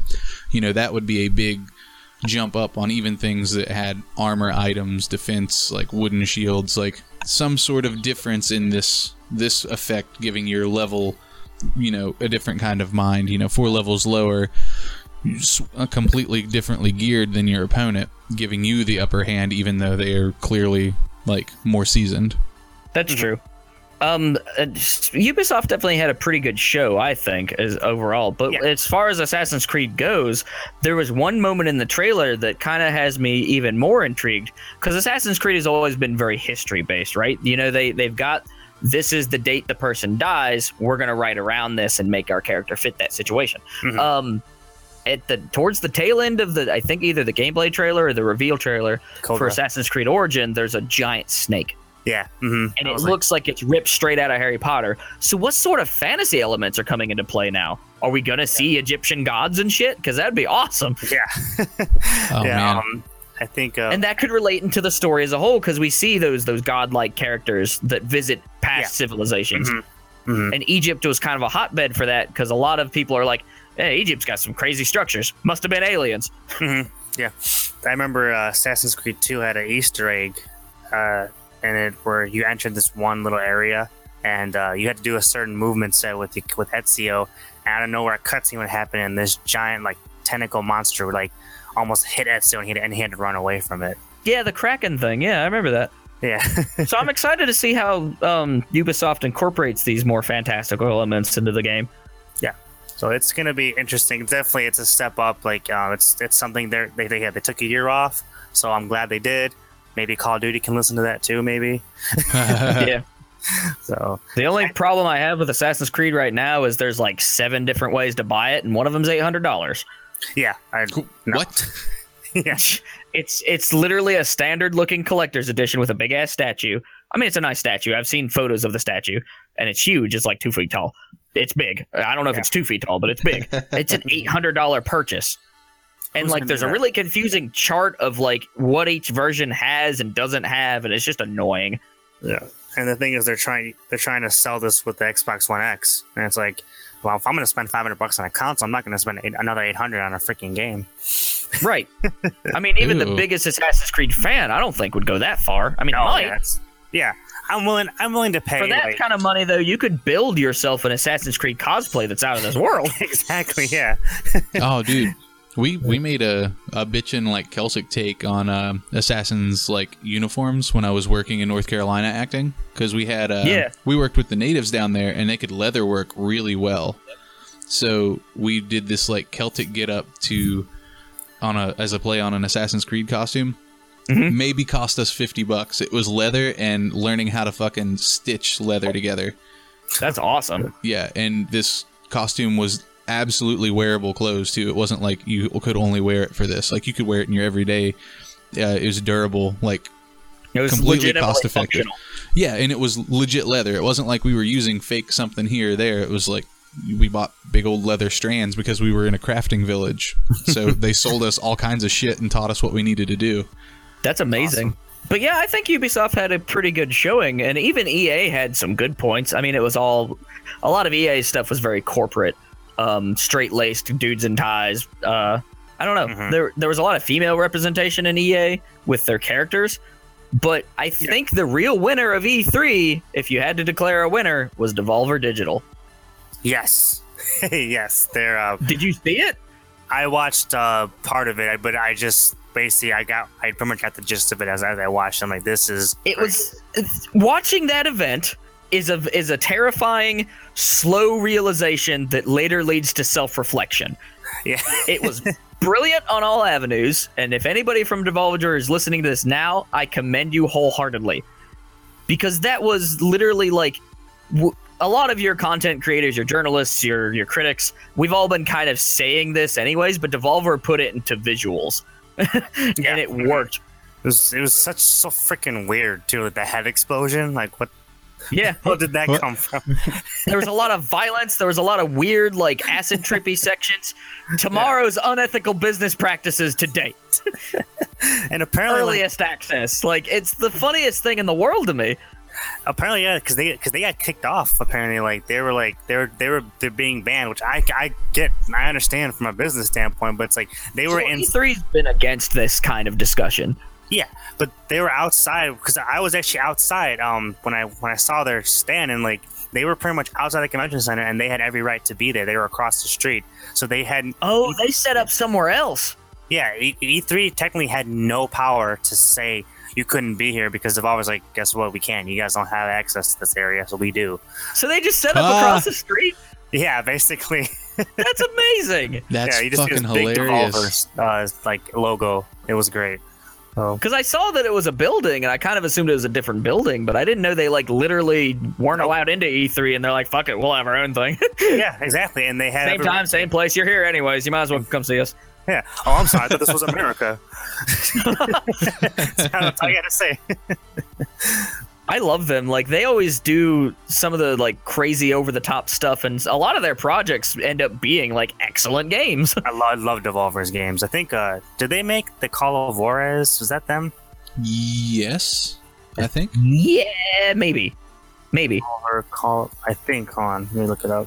They're doing Absolver, which looks like a really cool brawler. They also did Broforce, I'd like to say. Yeah. Mm-hmm. So they're known for a lot of like pixelated, stylized, really violent things. Like I love them. Yeah, I've always loved Devolver. So, but this whole conference just like brings in that question of, do we really enjoy E3? Is this just corporate mind control? Like, should we be applauding people who are creating pre-order culture? Like, why are we applauding the guy who comes on stage and shows us a fucking car at an event? I know, yeah. Actually, that brings me to my next point on what E3 was. There was such a tension between industry people and consumers. Really? Like, you could tell they did not want the consumers there. Like, so your general E3 crowd, your creators and your press people, had a problem with the public coming in.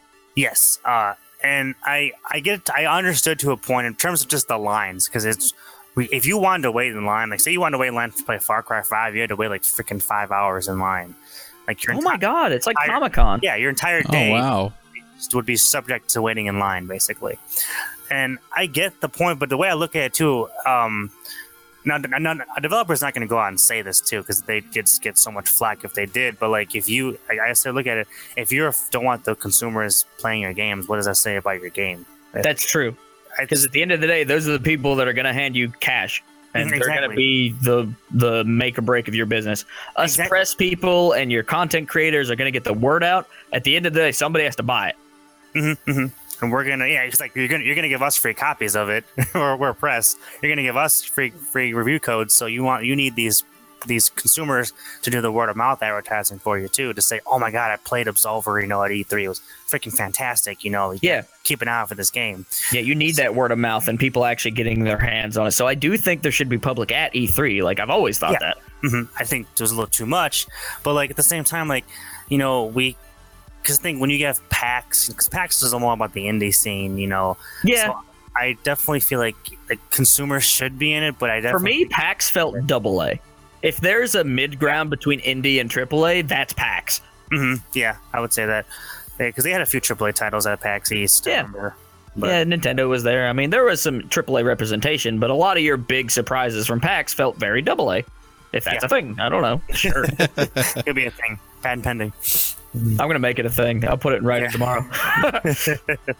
Yeah, but no, it was just like you could tell they did not want us there, and I was like, and the thing is, they're very like strict on like because they know consumers are there. Certain things is like appointment only, and they're very strict on it too. They're not nice about it. They're like, nope, you can't come here. Like I tried getting into Andrew tried to help me get into Sony.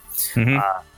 And he's like, hey, go ask for this person. So I went up to like the little media section that they had. It's press only and industry only. Went up there. Yeah. The security guy saw my consumer badge and was like, I can't let you in here. And I'm like, I was asking for a specific person, and he was just very strict on me. He's like, I'm not allowed to let you in here. Like you have a consumer because you have a consumer badge. I'm like, oh, damn, okay. Which is unfortunate because I know a couple of our writers went in as consumers and ended up getting upgraded. Yeah, in order for me to get mine to upgrade it would have cost money. I'm like, I already spent freaking too much money in LA. That's true. Yeah, you've already put a lot of funds into this. Because we're a small magazine, we can help you guys get into these things. We can't provide any sort of financial support, and that sucks. Yeah. So as much as we would like to, we can't. Like we have no finances whatsoever. Yeah, but like I do think the public should be there. I think it should have been a little more limited. See, I'm liking the fact that they're pushing more of this live stream content, because that's for me where the public has always been. Like, if you're a public member and you know that E3's fun, like that's your time to kind of have the Super Bowl of the game industry. Mm-hmm. Like, stay at home, make some chicken wings. Yeah, it's a crack some cold ones with the boys. Like, let's go. Exactly, it's a week you look forward to. Like that's how I've always treated it. Like, it's always been just a big television event for me, and now it's a big internet event. I was happy to be there, but I don't know if I want to do it again as a consumer. I think the consumer, like the amount needs to be brought down way lower. And I think there's 20,000 people. I want to say. Yeah, that should be like 5. Let's do 5,000 public, and then everybody else is industry people, and then maybe get a bigger space. Yeah. That way it just feels way more personal. I definitely felt very insignificant being there, too. Like, if you're, like, because I mean, being from a smaller media outlet site, and then, like, especially as a consumer, too, like, you just felt like a peasant there. Because you were the little guy in all sense of the word at that situation. Exactly, yeah. So. But yeah, it was overall still a great time. For me, I didn't even care about playing half the games. I just wanted to be there. like just the atmosphere. Meaning, I met Angry Joe. I shook his hand. You know. You got to see Adam Sessler. Yeah, exactly. Yeah, I wanted to say hi to him, but like, nah, he's having dinner with some friends. I'm gonna let him be. I was hoping he'd maybe walk by us, but he didn't. So I saw Cliff Basinski there. You know, walk past him. Oh, Cliffy's the man. He's really friendly. I haven't met him, but like everything I've talked to on Twitter and people I've talked to who knows him, they're like, oh, he's good people. Yeah. Really passionate guy. Like he loves games. Always has. Definitely a experience. I'd probably have to say the most, because I think because that's the thing too. Like I said, I was going as a consumer and also as media. So when I'm playing these games, I'm playing them because like some of them, I want to play just to play, but some of them like I want to play this so Andrew, I can get something for Andrew and Alex. I can get you guys a good write up on it. I was consumer and I was media, so like I wanted to play the games to get a good write up on them, but at the same time I wanted to just play them. People, consumers that just want to play. It's all they want to do, and I think that should be they should have that, because it's going to bring more success to your game. Or again, too, people worried it could hinder your game, but that's on you. See, I think you were in an interesting position this year because you were in that middle ground of, hey, I'm actually media, I just didn't get approved, but I'm here. So maybe next year, if you're approved for media and you go actually as a member of the press, like you get to see that difference. And I think that'll be interesting for you personally. Yeah, I definitely will. Because I also, I wanted to get set up. I wanted to get set up for Boost. I tried to get into Ubisoft. I wanted to I just like waiting freaking 5 hours in line. I didn't feel like that. So because you did have a couple press appointments, right? You had maybe 4 or 5. Yeah, I had a few. Yeah, and even one of them was for 7 days long gone. I was in an apartment. They had an apartment. That's cool. About a quarter mile away. Yeah, it was nice. It was a nice apartment too, and they even gave me a beer and they walk me through the game. Anybody that hands me a beer is a friend of mine. That's awesome. Like for me in the acting world side of stuff, like if I go to theatrical conventions like tech, for auditions for anything like that, it's usually a giant convention center set up attached to a hotel or really nearby one. So when we go do your equivalent of panels would be like workshops or like master classes for that. But if you go to one and you talk to people and you have friends, a lot of it's networking. So, your director, this guy you worked with, somebody's working with somebody and they all want to meet, you go out for dinner or you go over to where their company or those individuals have shop set up, which is usually their hotel rooms.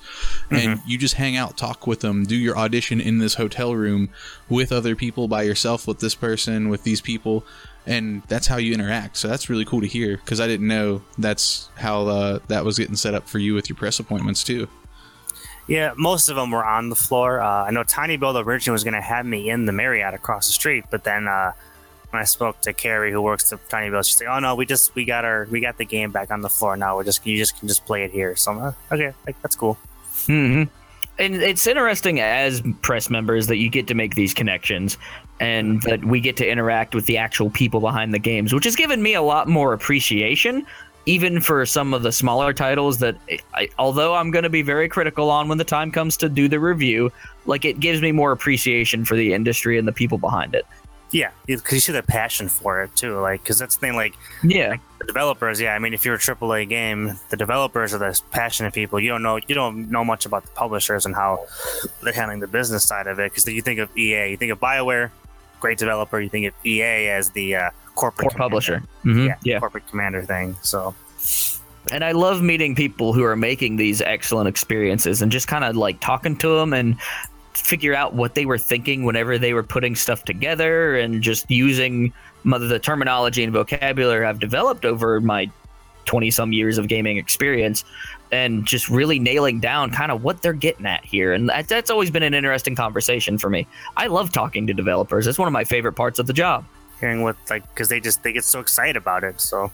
And sometimes they can be like, oh, well, this is the reason I thought of this. And it could be a very personal story. Or, hey, I was sitting around playing Super Metroid and I thought, this could be cool. And they'll turn it into whatever.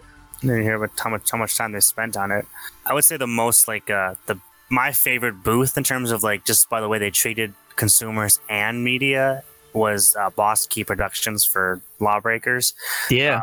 They absorbed everyone. They wanted everyone to be there. They didn't care if you were media or because sometimes I have appointments set up, right?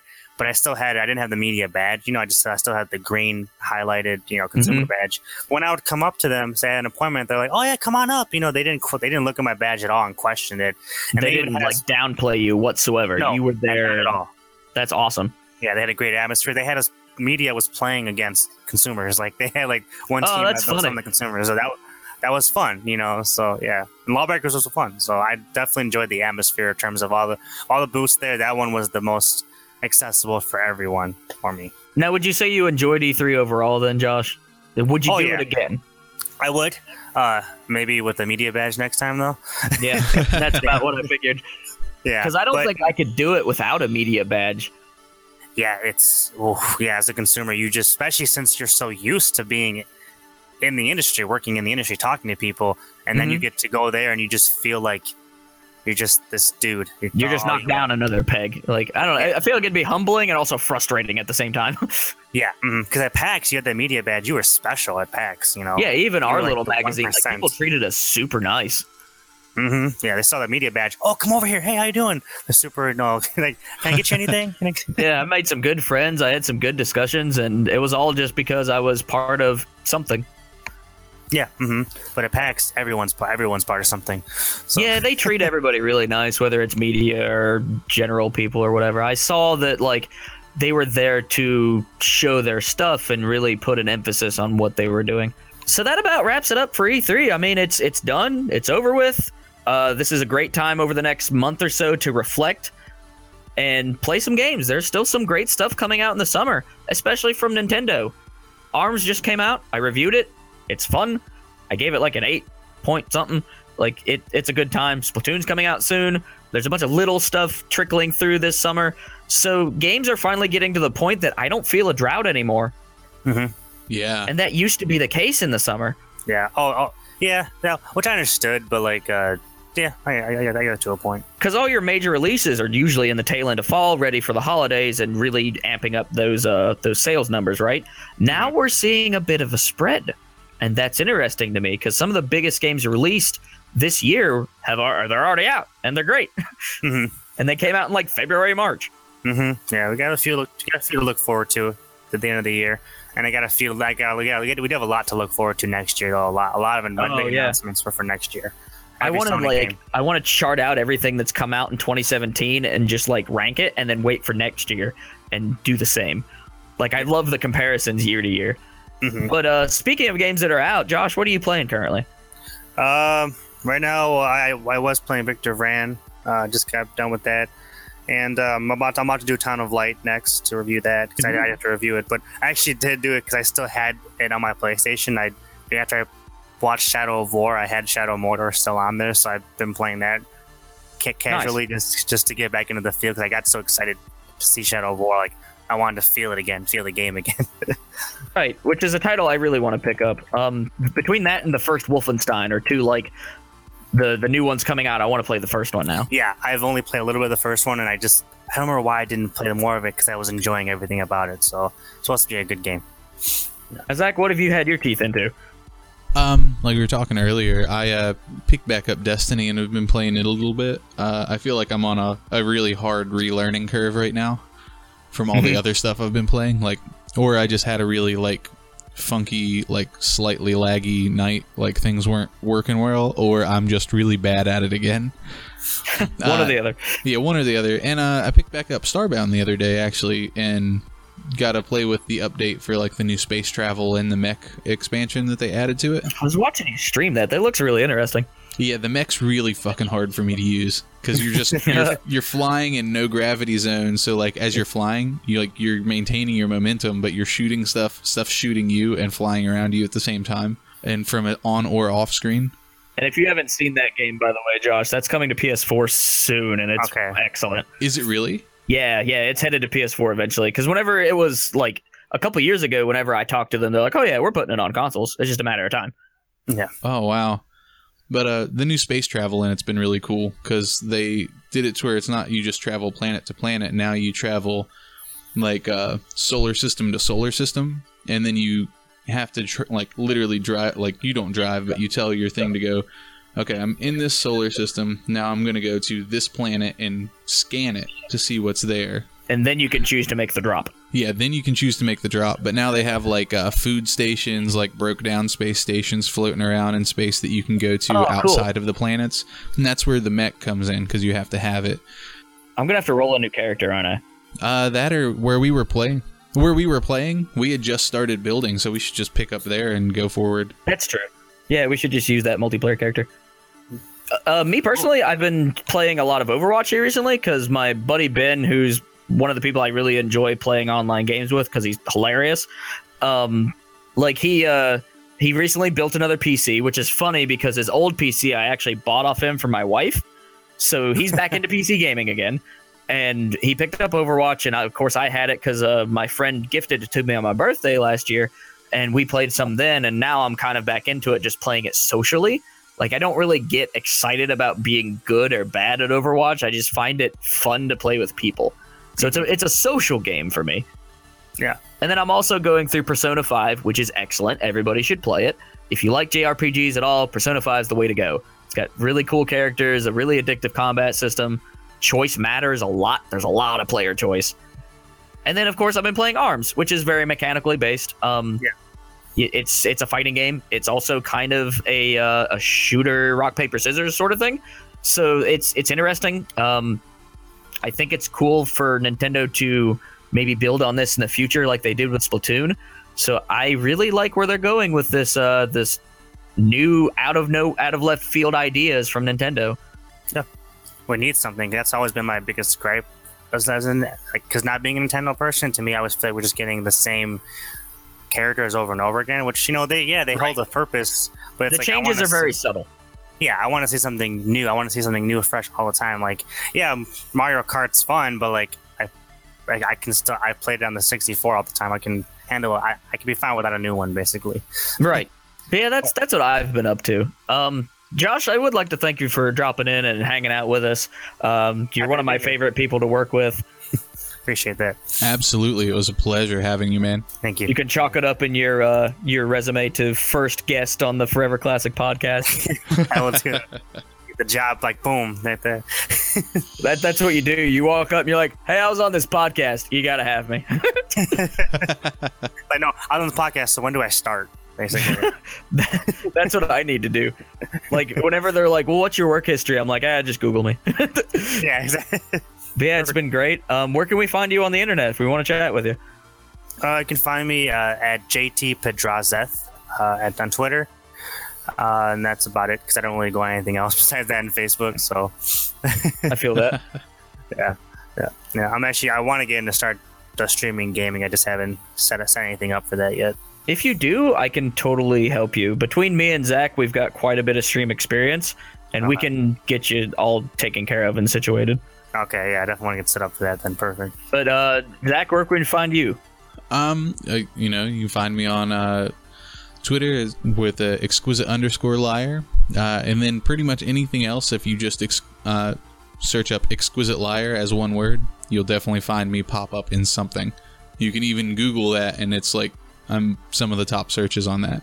And you can, of course, find me at Forever Classic 105 with the number 4 on Twitter. Everywhere else, it's spelled out. In the show notes, you can find a link to our Discord channel. And I believe, Zach, we have an email address now specifically for the podcast. Yes, we finally have a Gmail set up for the Forever Classic Podcast at gmail.com. So if you have any questions, comments, you just want to ask us anything, ask our guests anything, shoot us an email there. Like, we'll check it, make sure that we have everything up between episodes so that we can get back to you as soon as possible. All right, guys, it's been fun. For all of you at home listening to us, once again, we thank you. We will be on other podcast platforms in the future. Right now, we're just on SoundCloud, but we'll be on other stuff later. And as always, stay cool.